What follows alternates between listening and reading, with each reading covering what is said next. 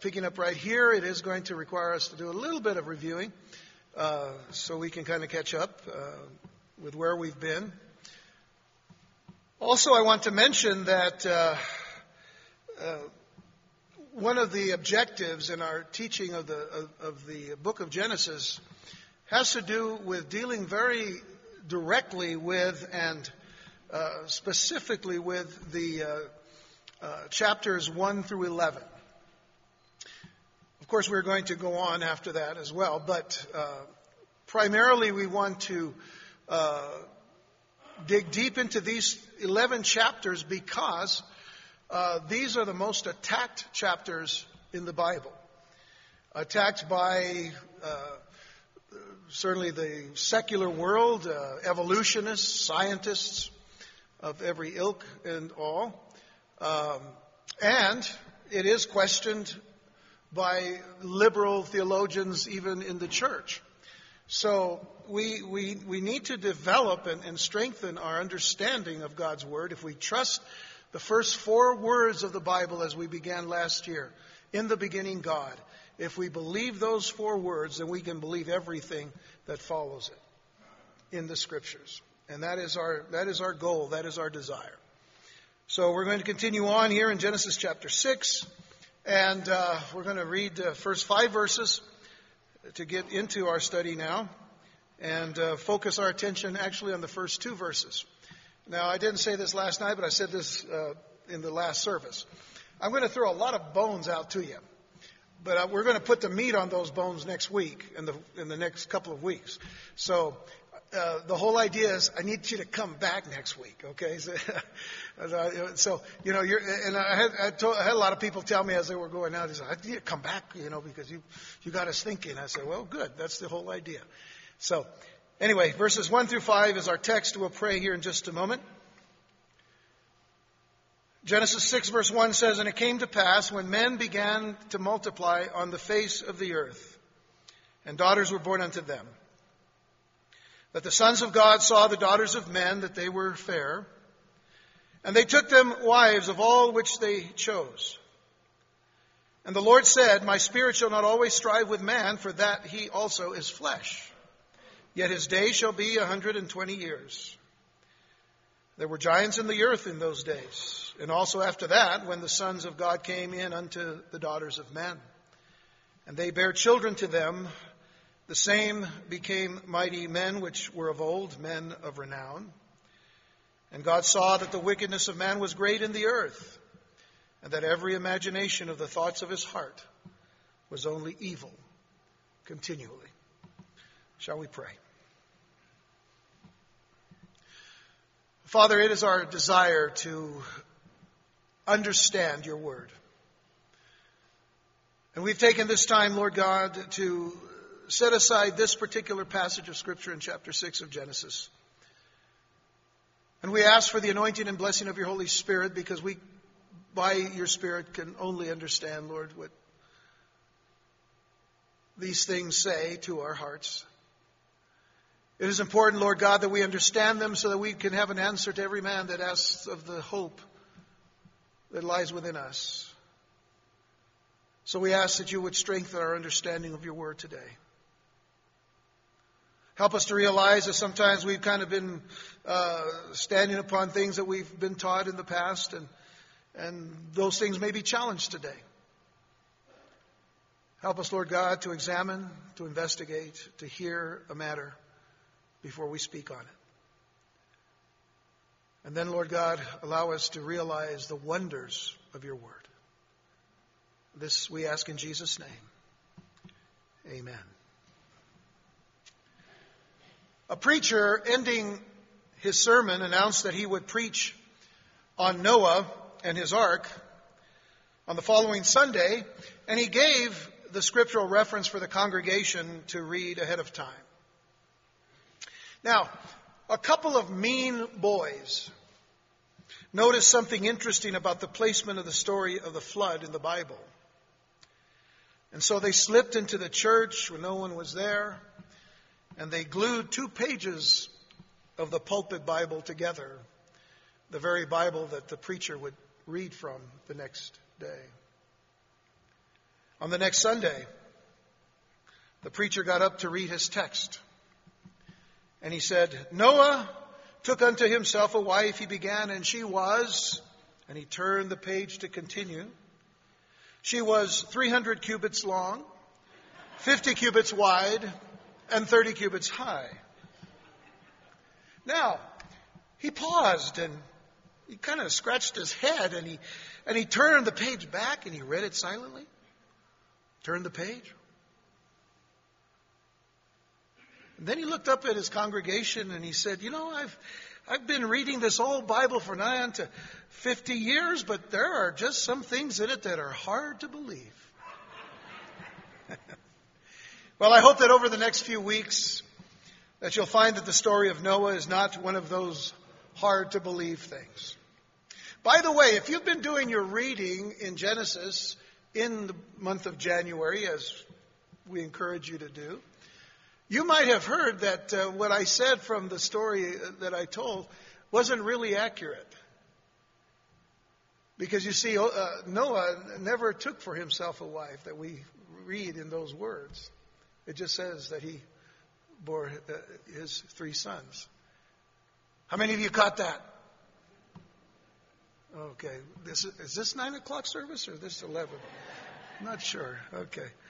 Oh, I caught you. Okay. I had a few people that said they got it, so I'm praying that they're not liars. Okay. So anyway. All right. So anyway, we're going to be considering now, and this is serious, we're going to be considering what some people believe to be some of the most difficult Bible passages to interpret and to understand here at the very onset of chapter 6. And already we've had to deal with the ages of the generations from Adam to Noah, as we did in chapter 5. That was pretty tough to understand. I mean, because when you're thinking about people living 700, 800, 900 years, we have to deal with how that could be. From the scriptures, we realize that it was possible that extreme lifespan that people lived before the flood. By the way, based on the ages given in chapter 5, the average man lived to be 912 years old. So it seems to me that would lead to a population explosion, and as we've learned, it really did. And if we assume that the average time between generations, let's say, was 94 years, and the average family size was 8 children, and again, these are assumptions, of course, and the average age was only 500 years old, if we went with those particular figures at that rate at the time of Noah's flood, there would have been 137 billion people living on the earth. Now, I'm not saying that there were that many people because, when you think about it, there's only 7 billion people on the earth today. So I'm not saying that there were that many people, but that's where the numbers would lead you. But if we take the words of Jesus in Matthew chapter 24, verse 37. And by the way, this is going to be a very key verse for the next few weeks in our study of Genesis chapter 6. Matthew 24, verse 37. If we take these words of Jesus when he says, "But as the days of Noah were, so shall also the coming of the Son of Man be," then we could apply our best estimate based on present population to be around 7 billion people at the time of the flood. But it's still quite possible that there were more. And so the numbers, you see, and I mention all this because I want you to realize that the numbers are mind-boggling, but they're not improbable or even impossible. And this is something that we have to understand as we're getting into chapter 6. Because you see, when we started studying the book of Genesis, we were looking very carefully at the 6 days of creation. And what we discovered from the scriptures is that those 6 days were 24-hour days. Now that goes against all convention when it comes to evolution and when it comes to all of the things that people are being taught today about billions and billions of years, that this world has been in existence, or at least millions of years. But we trust that God is faithful to his own word, and if he said that he created the world in 6 days, then he did. 6 24-hour days. I believe that. And there's a lot of proof, actually, not only in the scriptures, but also in science, to say there is a young earth here. A lot younger than people say. So this is the reason why we're taking the time to go through these issues in the scriptures. And so now as we close our look at Genesis chapter 5, we were introduced to a person named Noah, of which the last part of the chapter states this. And let me read verses 28 to 32 of Genesis 5.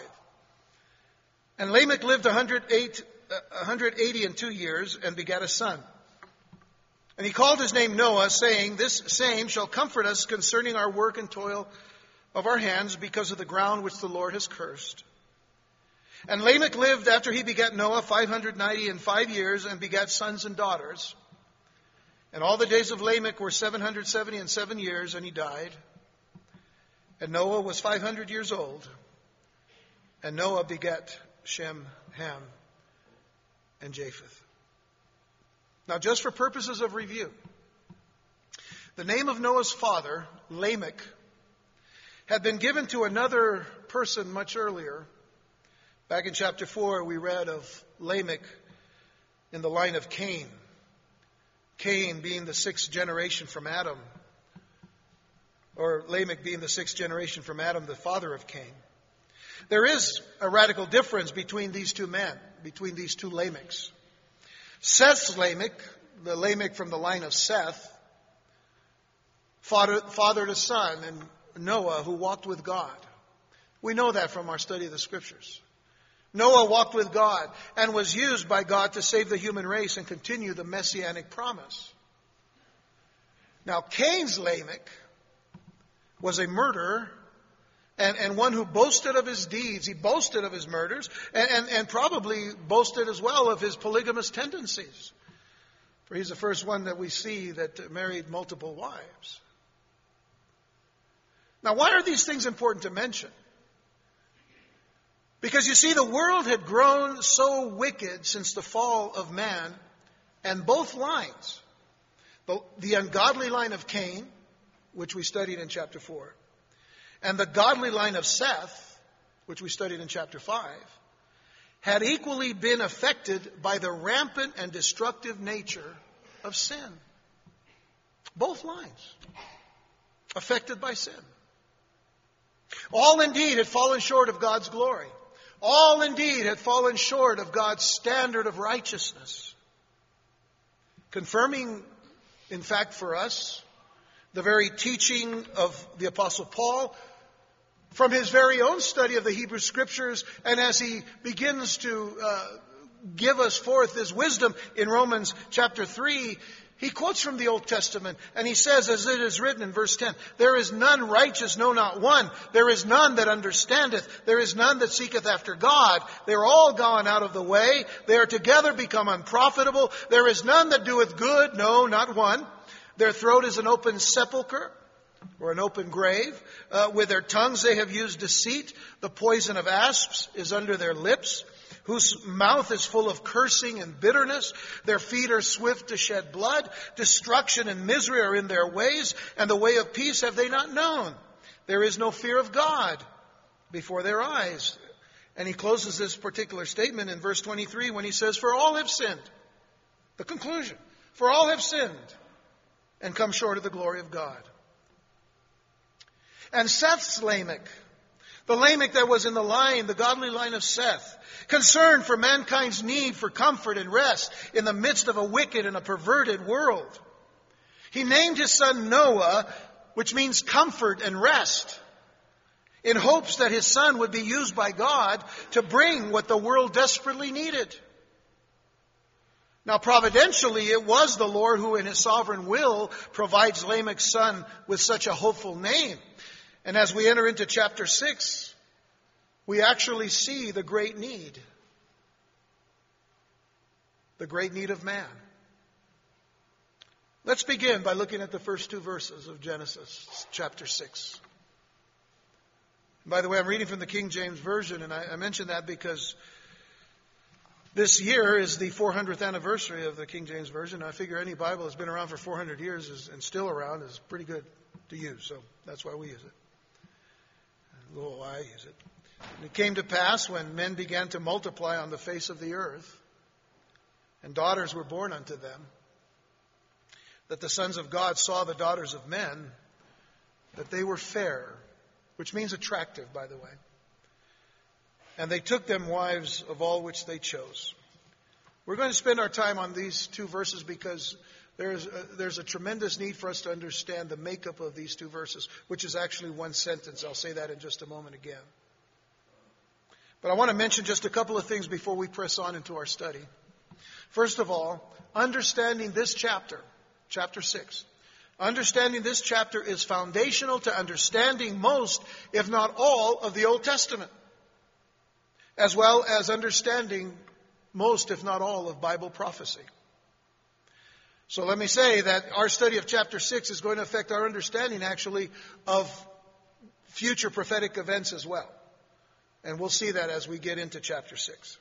Secondly, because of this, we need to examine and investigate all of the biblical facts without inserting any preconceived notions, and remembering two significant verses of Scripture to help us in that.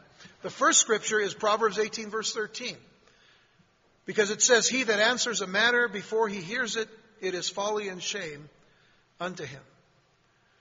I mean, let's put aside any preconceived notion. You know, most of us came out of many different religious backgrounds. We may have heard this teaching of these particular passages here in chapter 6, and we were told one thing or another. You may hear some of the things that I'm going to bring up about other viewpoints. Let's put everything aside and let the Word of God substantiate itself. Let's let the Word of God, show us what we're needing to learn from this.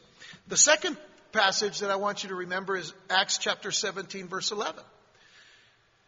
Now, Luke, in writing the book of Acts, is talking here about Paul, the apostle, going from the city of Thessalonica to the city of Berea, and they're meeting with the church in Berea.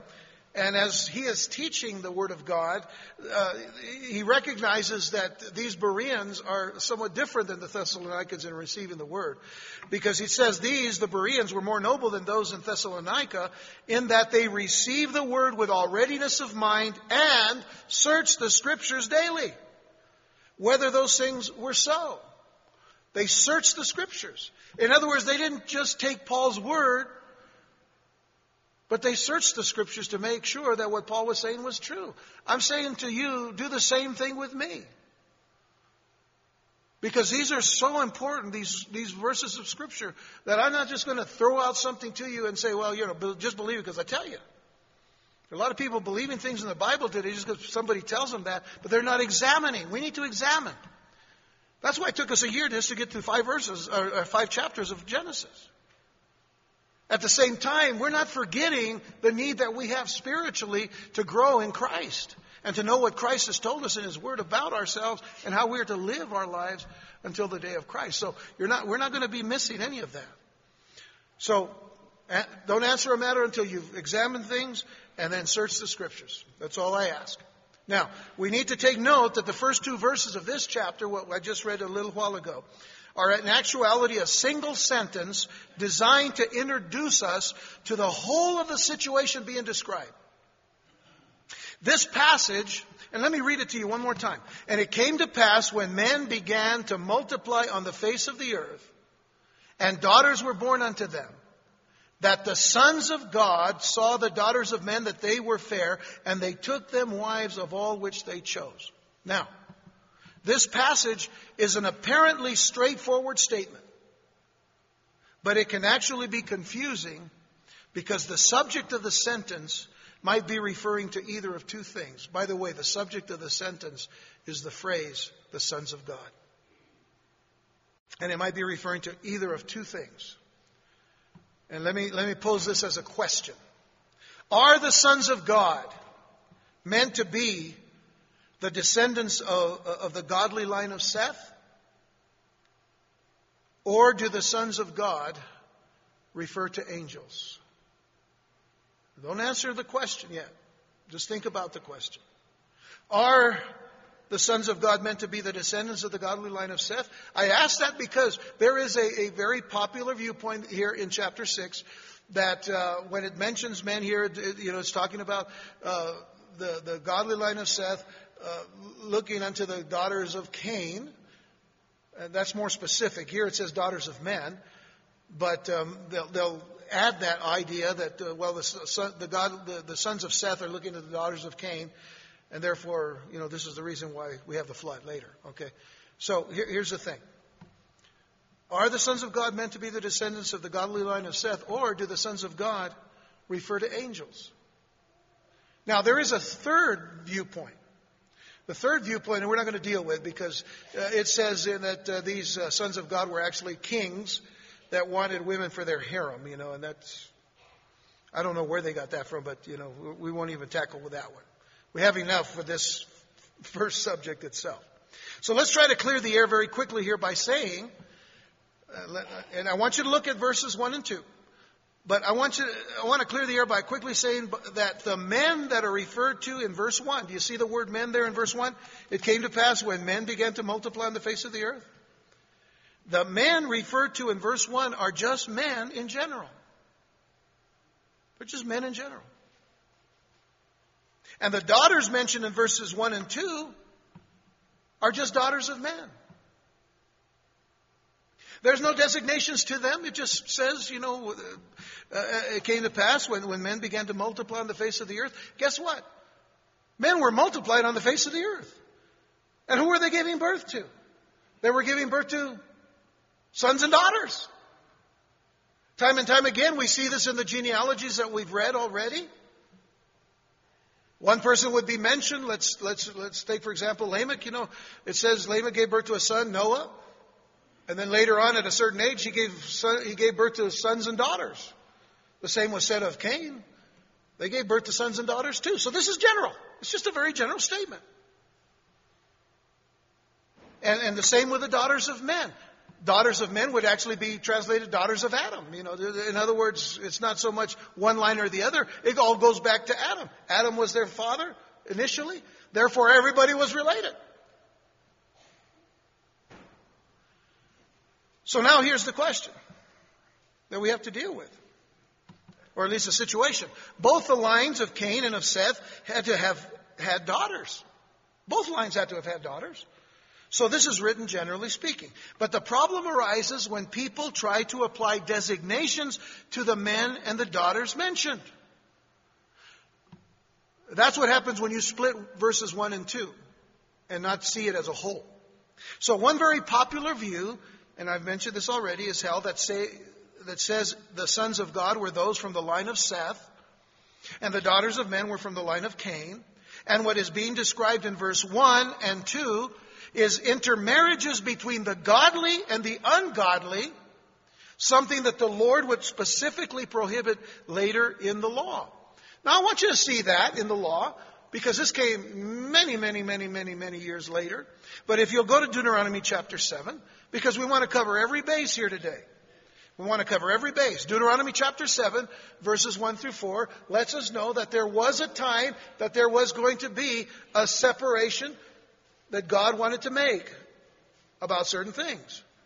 And here in verses 1 through 4 it says, when the Lord thy God shall bring thee into the land whither thou goest to possess it, and has cast out many nations before thee, the Hittites and the Girgashites and the Amorites and the Canaanites and the Perizzites and the Hivites and the Jebusites, 7 nations greater and mightier than thou. And when the Lord thy God shall deliver them before thee, thou shalt smite them and utterly destroy them. Thou shalt make no covenant with them, nor show mercy unto them. You see, God is using the Israelites to go in and judge these nations. So it says, neither shalt thou shalt make no covenant with them, nor show mercy unto them. Neither shalt thou make marriages with them. Thy daughter thou shalt not give unto his son, nor his daughter shalt thou take unto thy son. For they will turn away thy son from following me, that they may serve other gods. So will the anger of the Lord be kindled against you, and destroy thee suddenly. Now, that particular statement is made to the Israelites, to the people of God.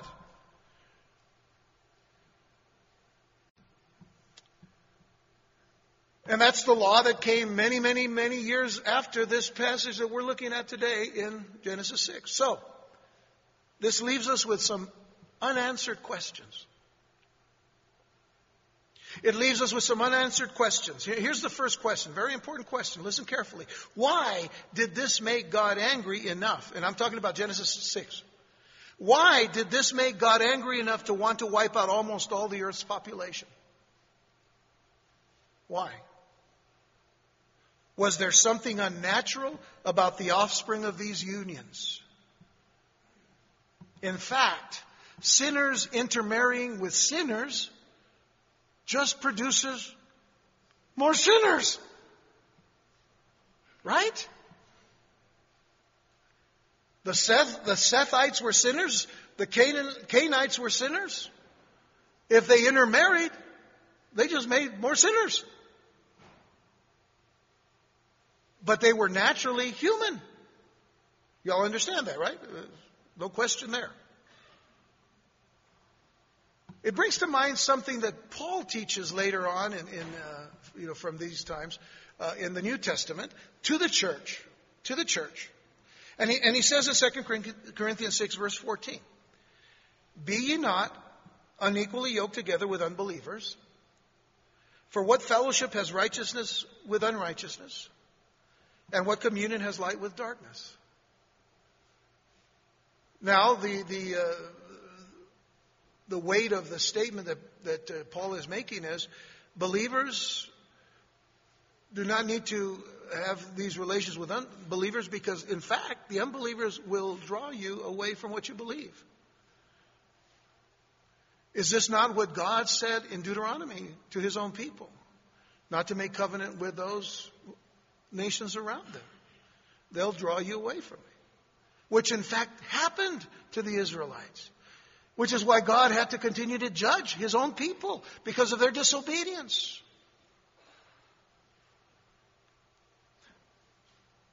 Paul talks about the marriage of an unbeliever with a believer in 1 Corinthians chapter 7. And we don't see that anyone is judged there for that. Paul never says, take your children out and stone them or whatever. We don't see that, do we? All right, so if this were all the case now, if this were the case that God is going to destroy the whole world because the Sethites marry the Canaanite or the Cainite women and all, if this were the case that God was angry enough to wipe out almost all of the earth's population because of this, guess what? We'd better get out our flotation devices right now. Don't you think? Because if he's going to judge that, he's going to have to, we're going to see a lot of water. But we don't see that, do we?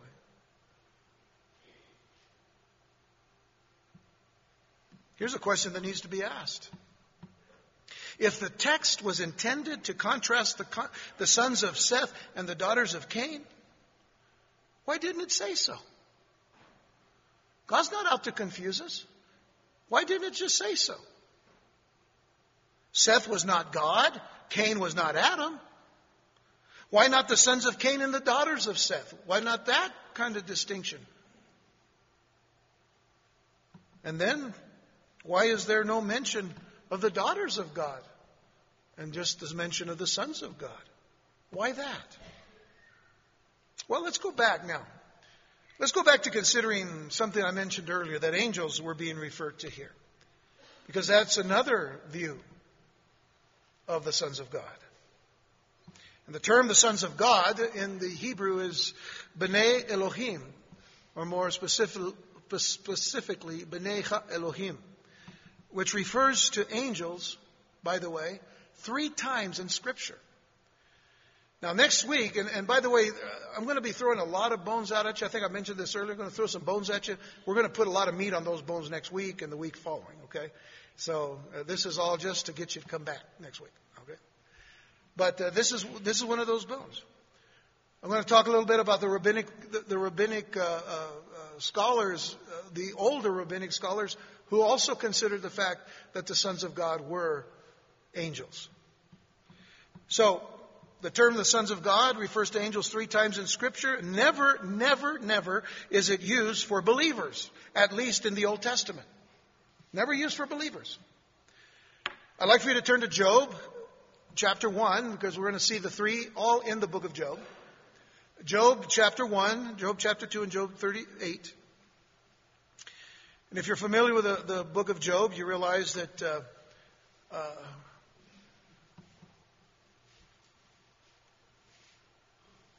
the enemy, Satan, has gone before God to complain about the way God takes care of Job, because Job was a righteous man. But notice in verse 6 it says, "Now there was a day when the sons of God came to present themselves before the Lord, and Satan came also among them." It would seem that these are not just people. This kind of meeting takes place and Satan is able to come among them. Because remember, Satan is a fallen angel. He's a created being, but he's an angel. If you go one more page to Job 2, verse 1, we see that statement again. Again, there was a day when the sons of God came to present themselves before the Lord, and Satan came also among them to present himself before the Lord. So, once again, the sons of God have gathered together, and Satan comes along with them. In Job 38, verse 7, all the way near the end of this book, it speaks of the morning stars singing together and all the sons of God shouting for joy. When the morning stars sang together and all the sons of God shouted for joy. And so this is not dealing with people, it's certainly dealing with angelic beings. And the rabbis, the earlier rabbis, believe this also. One other thing that happened was that the translators of the Septuagint, or I should say the translators of the Hebrew Scriptures into Greek, that translation being called the Septuagint, these men also, when they translated the phrase sons of God here, put the word for angels in the Greek. So they believed that these were also referring to angels. The Septuagint was a translation of the Hebrew Scriptures that was used in all of the Gospels, and it was used also by the apostles Paul and others, quoting from the Septuagint. So they considered the Septuagint a reliable translation of the Old Testament. Therefore, we can say that the sons of God, or the sons of Elohim, B'nai Elohim, this biblical term, is the sons of God of the Creator Himself. Is confined to the direct creation by the divine hand, and not to those born to those of their own order. What I mean by that is this. The angels were created by God Himself. The angels were created by God Himself. They were created by God to serve Him. And so there was no procreation as far as we know with humans and all, of course, but God created them. Now, a third of the angels did fall and followed after Lucifer, but they were still angels. Now we refer to them as demons, and Lucifer as Satan, the devil. So, but understand, as angels, they were created by God Himself. Now, interestingly enough, to substantiate that, we need to look at the fact that there is one person on the earth that is called the Son of God. Notwithstanding the only begotten Son of God. So we're not talking about Jesus here, but one man. Only one man. You know who that is? Only one man created by the hand of God. Who was it? Adam. Luke 3:38. When we see the genealogy actually backwards now in the Gospel of Luke, going all the way from Jesus back to whom? Well, the last verse there is verse 38, which was the son of Enosh, which was the son of Seth, which was the son of Adam, which was the Son of God. Adam, the Son of God. Why is he called that? And he alone can have that distinction? Because he alone was created by the hands of God. He alone was created as God took a lump of clay and made man and formed man. And God breathed life into this man. He alone can be called the Son of God in the Old Testament. And then it is substantiated here in the New Testament, in the Gospel of Luke. But what's interesting now is that when you go into the New Testament, that there is a designation there for the sons of God again. But this time, who are the sons of God? Totally different than the sons of God in the Old Testament.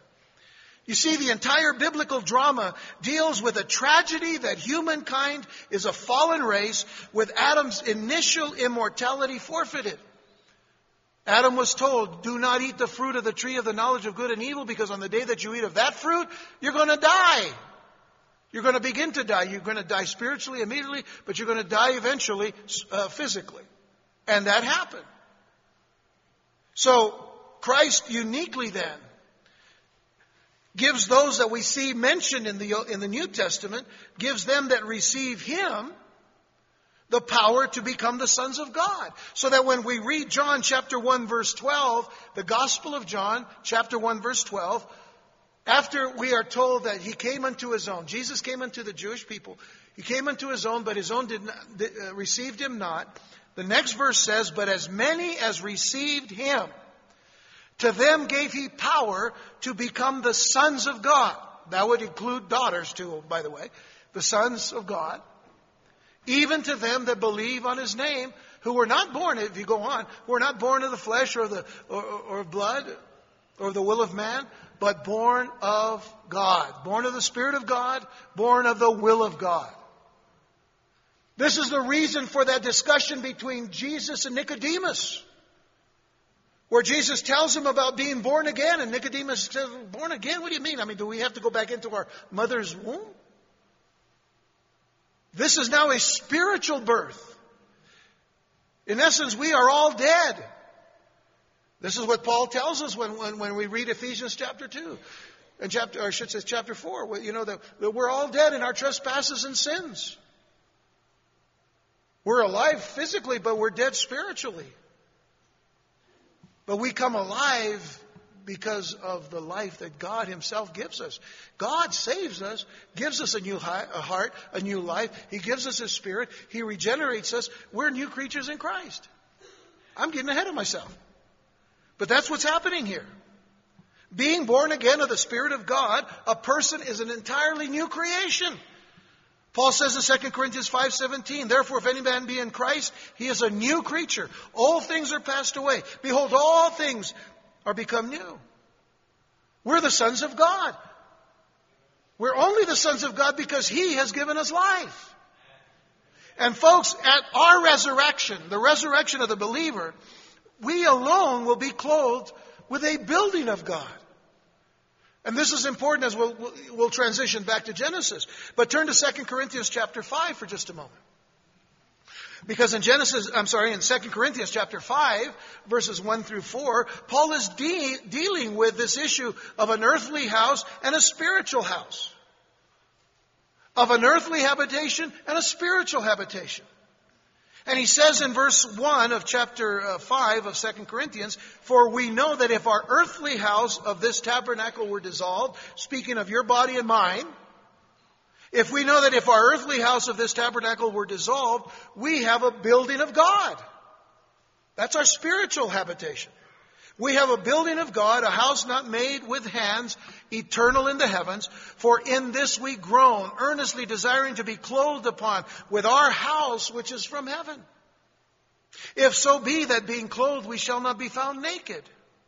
For we that are in this tabernacle do groan, being burdened, not for that we would be unclothed, but clothed upon, that mortality might be swallowed up of life. What a promise we have been given, that when we are brought into that resurrection, and whether it be through the resurrection or through the rapture of the church, but either way, we're going to have a building from God. A building of God, each and every one of us. And then add this to that thought, that in every respect, we'll be equal to the angels. Equal to the angels. And that would be, of course, equal to the remaining angels, not the fallen angels, but the good angels. The good guys, the ones that wear the white hat. Or is that the white halo? I don't know. Well, we only see pictures of them, but they're spirit beings, but whatever. In every respect, we will be equal to them. And it is Jesus Himself who tells us that. In Luke 20, verse 36, speaking of believers in Christ, He says, neither can they die anymore, for they are equal unto the angels and are the children of God, being the children of the resurrection. What tremendous blessings we have being the sons of God, being the children of God, being the sons and the daughters of God because of Jesus Christ. What a blessing it is to know Christ. And folks, let me carry something on further here, because there's a term. The term is oikaterion. It's a Greek word, and we just read it. In just a moment, I'll take you back there. If you're still in 2 Corinthians 5, we'll get back to that word in a moment. But the term oikaterion, alluding to the heavenly body with which every believer longs to be clothed, it is the precise term used for the heavenly bodies from which the fallen angels had disrobed. They took off their oikaterion. We're wanting to put it on. It is that body in which we can enter into heaven. These bodies won't get us there, but the oikaterion will. And it's interesting that it's used for the angels as well. 2 Corinthians 5 verse 2, I read it. For in this we groan, earnestly desiring to be clothed upon with our house. The word house is oikaterion, which is from heaven. But now I want you to notice this. If you go to Jude, verse 6, Jude is that little one chapter book right before Revelation. So it's the next to the last book of the Bible. And by the way, here's another bone that's going to be thrown out at you, because we're coming back to this next time. But in Jude 6, it says, the angels which kept not their first estate, but left their own oikaterion, their own habitation, they left it. He has reserved in everlasting chains under darkness unto the judgment of the great day. God is going to judge every fallen angel for having taken off and disrobed from the habitation or the oikaterion, the house that he had given them, that they could have, in fact, presence with God. They lost it and they left it.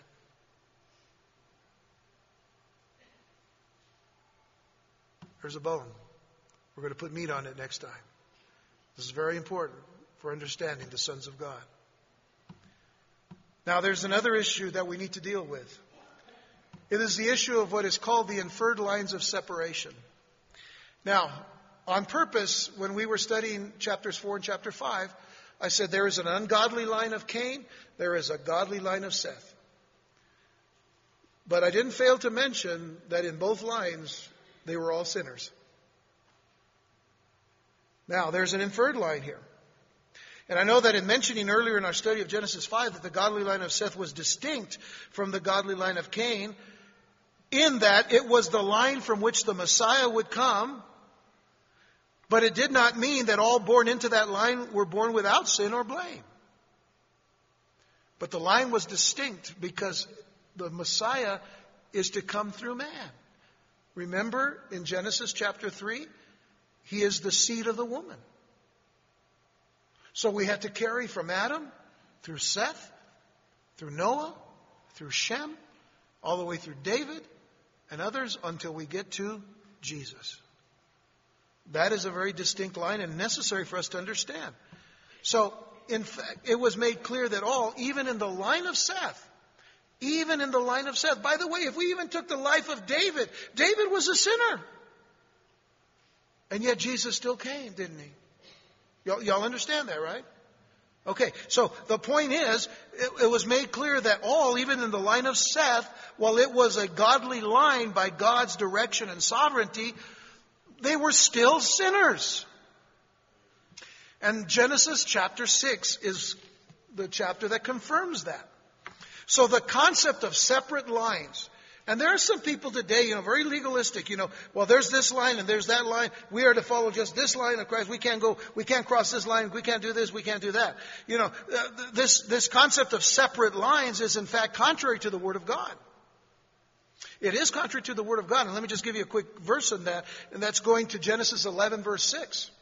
Genesis 11 verse 6, this is the time of the people getting together to build the Tower of Babel and all of that. And notice what God says. The Lord said, behold, the people is one. And they have all one language, and this they begin to do, and now nothing will be restrained from them, which they have imagined to do. It says the people is one. There are no separate lines here. They're all sinners. In this room today, there are sinners. We're all sinners. But there is a distinction. Some of us sinners have believed on Jesus Christ. And we know where our sins are now. So there is a distinction, but we're still sinners. And we're sinning with each other. And we're burdened with the burdens of each and every person here. We encourage everyone. We don't look for distinction lines other than the fact that we need to walk in a manner worthy of God's calling. But we're still sinners.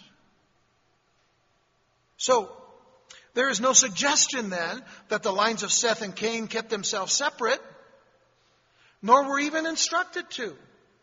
I want you to remember something. Everybody in the line of Cain and everybody in the line of Seth, together, they were all still related. Because they all came from Adam. And there were never did God say, don't walk over into the cities of Cain. We never see that. The Sethites had their own problems. They were sinners too. So, the instruction then to remain separate was given later, as we read in the book of Deuteronomy. But in Genesis 6, verse 12, going back to Genesis 6, let's go forward a little bit to verse 12. It confirms that all flesh, notice, all flesh had corrupted God's way upon earth. All flesh. What does that include? The line of Cain and the line of Seth. Genesis 6, verse 12, God looked upon the earth and behold, it was corrupt, for all flesh had corrupted his way upon the earth. So now, getting back to the sons of God being the angels, let's look at verse 2. And now let's look at, we're going to begin to look at distinctions. Because of time, we're just not going to go into great detail until next week. So here's another bone. It's out there, but we're going to put meat on it next week. Ready? Verse 2.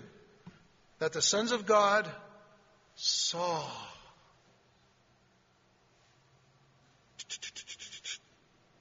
The daughters of men. That they were attractive, fair, and they took them wives. They took them wives. I'm trying to be dramatic here to show you the extent of what this means. They took them wives, of all which they chose. The sons of God saw the daughters of men, that they were attractive. Now, it appears that the women had little to say about the matter.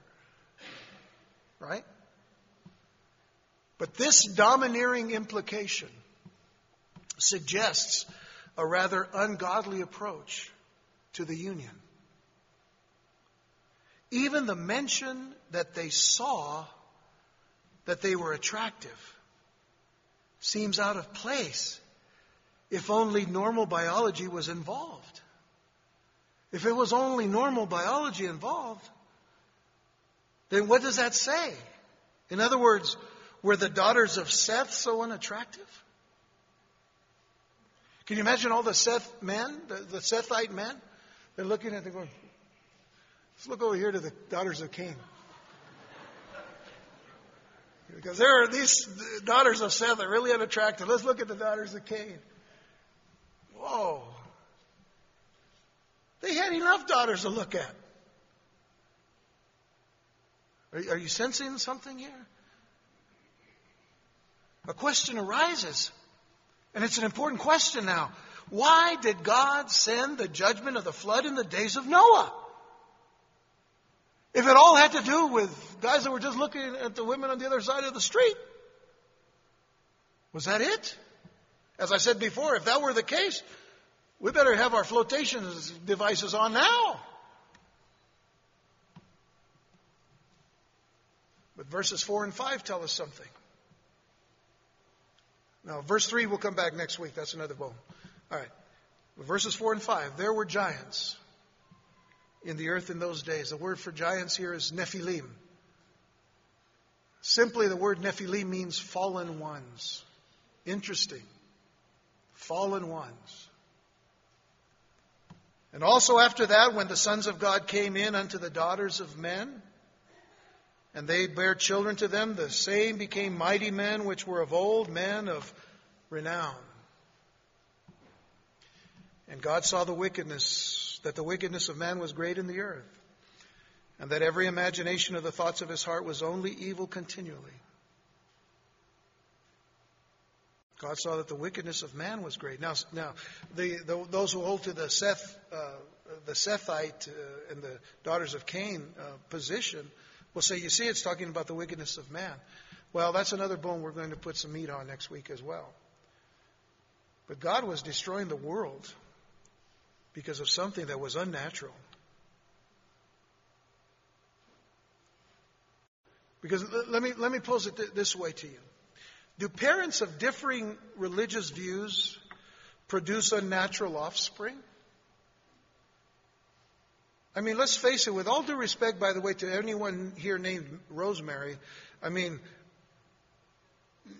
are we creating Rosemary's baby here?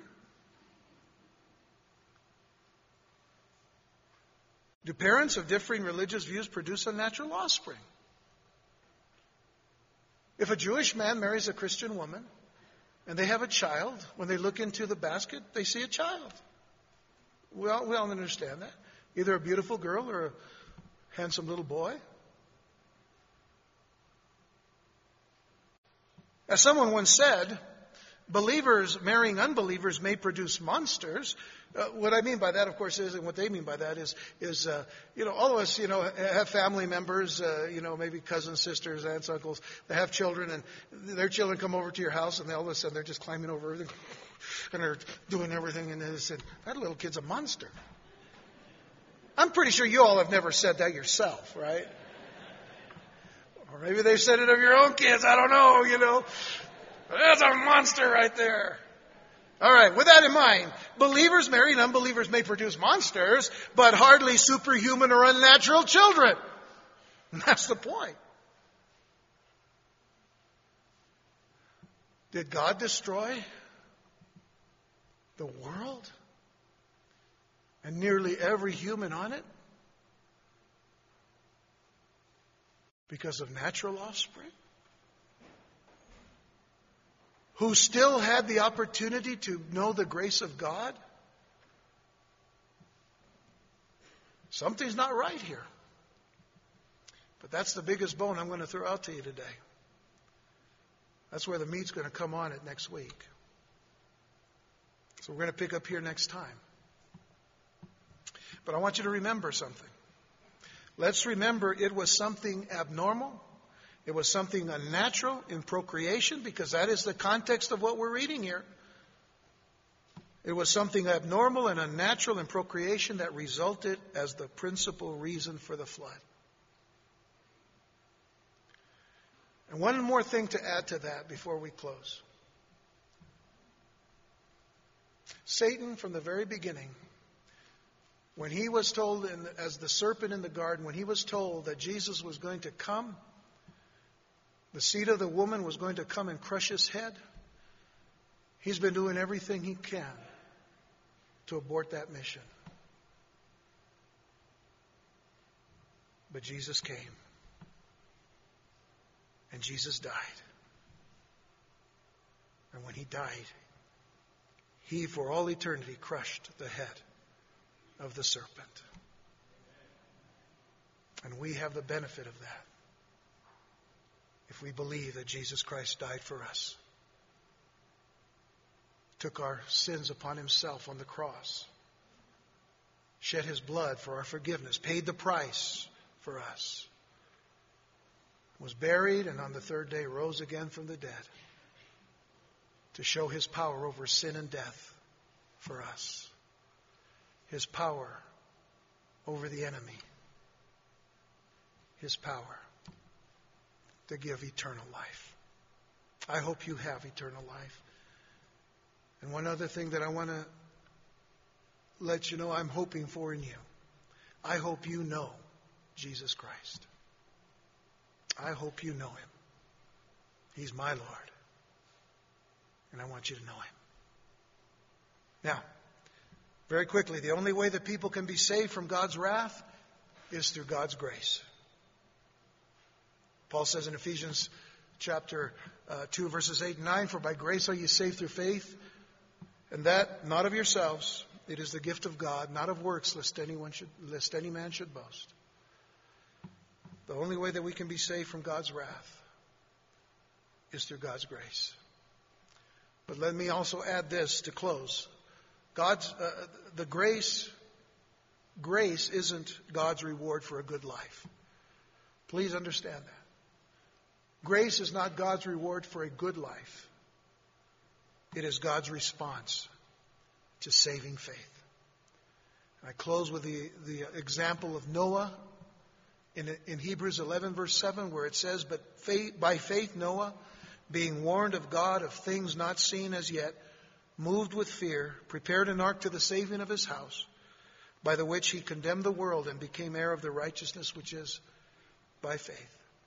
He became an heir of righteousness just like we became heirs of righteousness when we came to Jesus Christ. Because it's not by works of righteousness that we have done, but according to His mercy that He has saved us. If you don't know that salvation today, I would encourage you to call upon the Lord. Because the Bible says that it's only in the name of Jesus Christ that a person can be saved. To confess with your mouth the Lord Jesus and believe in your heart that He's risen from the dead, you shall be saved. Amen? All right, let's pray.